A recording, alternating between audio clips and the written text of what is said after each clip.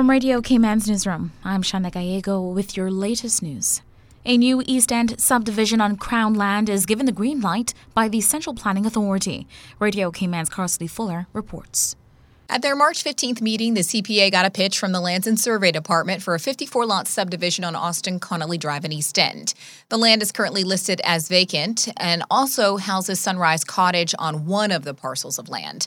The subdivision would include 51 residential lots ranging between 1/4 of an acre to 0.4 acres and would also include one lot at 2 acres for an, quote, old age home. While there were no objections, the Department of Environment in its comments pointed out that the site consists of sparsely vegetated rock in the northern part, quote, primary dry shrubland habitat, which is in severe decline and highly threatened as a result of land conversion for human activities. The DOE says the site was nominated by a member of the public for protection back in 2022 because it has a unique geology and landscape that could position it as a Hell East. The National Conservation Council had actually resolved to consider the area for conservation and discuss with relevant landowners, including the Crown, which holds the land that this particular application is in relation to, whether they are open to the process, adding that if the site is developed, quote, the opportunity to create a tourist attraction or protected area is permanently lost. Therefore, the DOE asked that the project be reconsidered. District Administration's Acting Chief Officer Wilbur Welcome told the CPA at the meeting that this is a pilot project for providing affordable housing,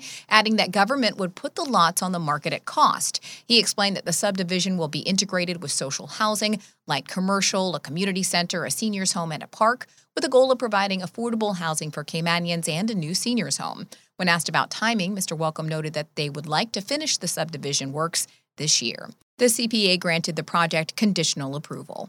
Reporting for Radio Cayman News, I'm Carsley Fuller. Workforce Opportunities and Residency Cayman Work reveals a hefty $82,000 in fines. This report now from Radio Cayman's April Cummings. During the first quarter of 2022, Workforce Opportunities and Residency Cayman levied administrative fines amounting to $82,690 CI on companies and individuals for breaching the Immigration Transition Act 2022 revision.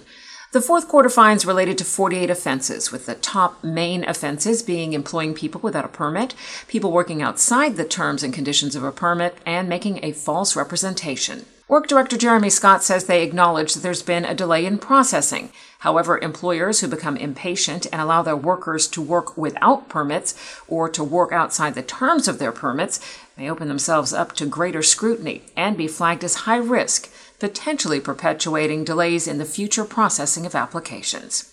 As to how the $82,000 in Q1 fines compares to the past, well, in all of 2022, there were 153 breaches for a total fine amount of $351,660 CI dollars. $320,210 of that was collected, $30,400 remains to be collected, and just over $7,000 was deemed uncollectible. April Cummings, Radio Cayman News. Individuals who want to make a complaint or provide information about illegal working activities or other breaches of the Immigration Act may do so anonymously by completing the online form on www.work.ky under the Complaints tab or by directly reporting the complaint to workcomplaints@gov.ky. A Prospect robbery is under investigation. Details from Radio Cayman's Felicia Rankin-Solins.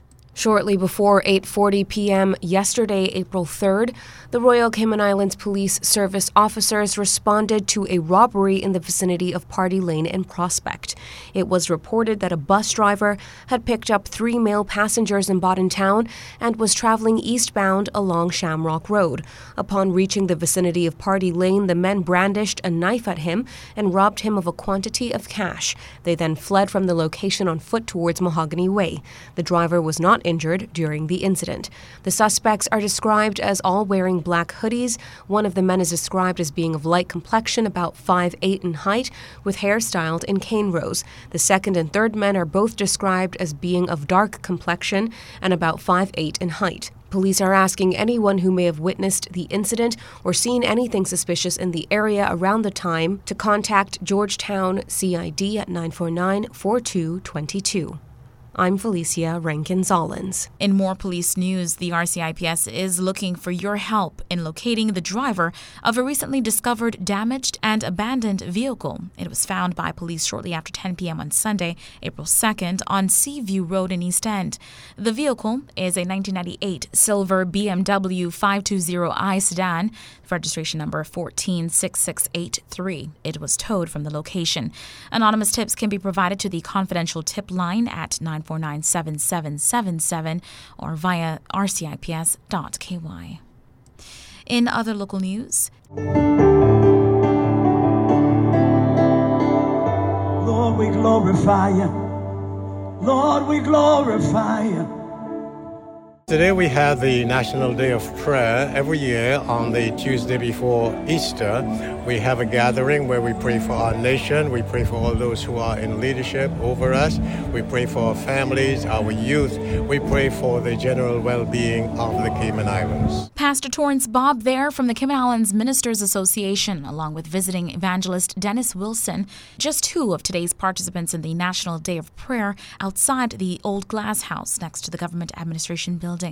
Members of the public and civil servants turned out for the event, which featured pastors and prayer from a variety of denominations. And we leave you with this one. A series of meetings designed to honor the women who paved the way for female voting in the Cayman Islands wrapped up recently. Here's CIHTV's Donna Bush with more. Celebrate Cayman culminated its Women's Right to Vote celebrations last week with the final event at the Georgetown Public Library. Honorable Premier Mr. Wayne Panton was in attendance and offered praise to the leaders of the women's suffrage movement for their contributions to Caymanian democracy. He also noted that in a united voice, the women wanted their rights and challenged the customs that had been accepted for so long at that time. In 1957, that all changed. 358 strong Caymanian women stood up, came together, signed this petition demanding women's right to vote and hold public office in our country, in the Cayman Islands. This was a revolutionary move on their part. You can imagine, in those days, the custom and the expectations for people to have and understand what their particular roles were in society and in the community. Those are not easy things to go against. A commemorative plaque bearing the names of suffragettes was placed outside Constitution Hall and was unveiled to attendees by current female parliamentarians. Well, on September 23rd, 1959, Caymanian women finally participated in the electoral process for the very first time. Many local women attended the celebration held. That is CIHTV's Donna Bush there. And we leave you with this one. The Department of Children and Family Services celebrates its social workers. The theme for Social Workers Month 2023 is Social Work Breaks Barriers, and Friday was a big day for the department. Former Director of Social Services Angela Martins was invited to a special event marking the occasion as the keynote speaker. Now, I don't know the criteria for selection, but I'm going to make some assumptions that it covers both a demonstration of best practice in case management, as well as the individual being a good team member. And in so being a good team member, contribute to the overall health of good practice within the department. I want to add into, it's not listed in the criteria. What is super critical if you profess to be a social worker is a good sense of humor.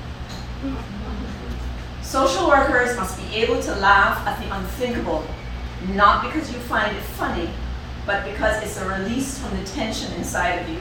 The minister responsible and the acting governor presented several social workers awards in several categories. These included Manager of the Year. That is your latest local news. From Radio Cayman's newsroom, I'm Shana Gallego.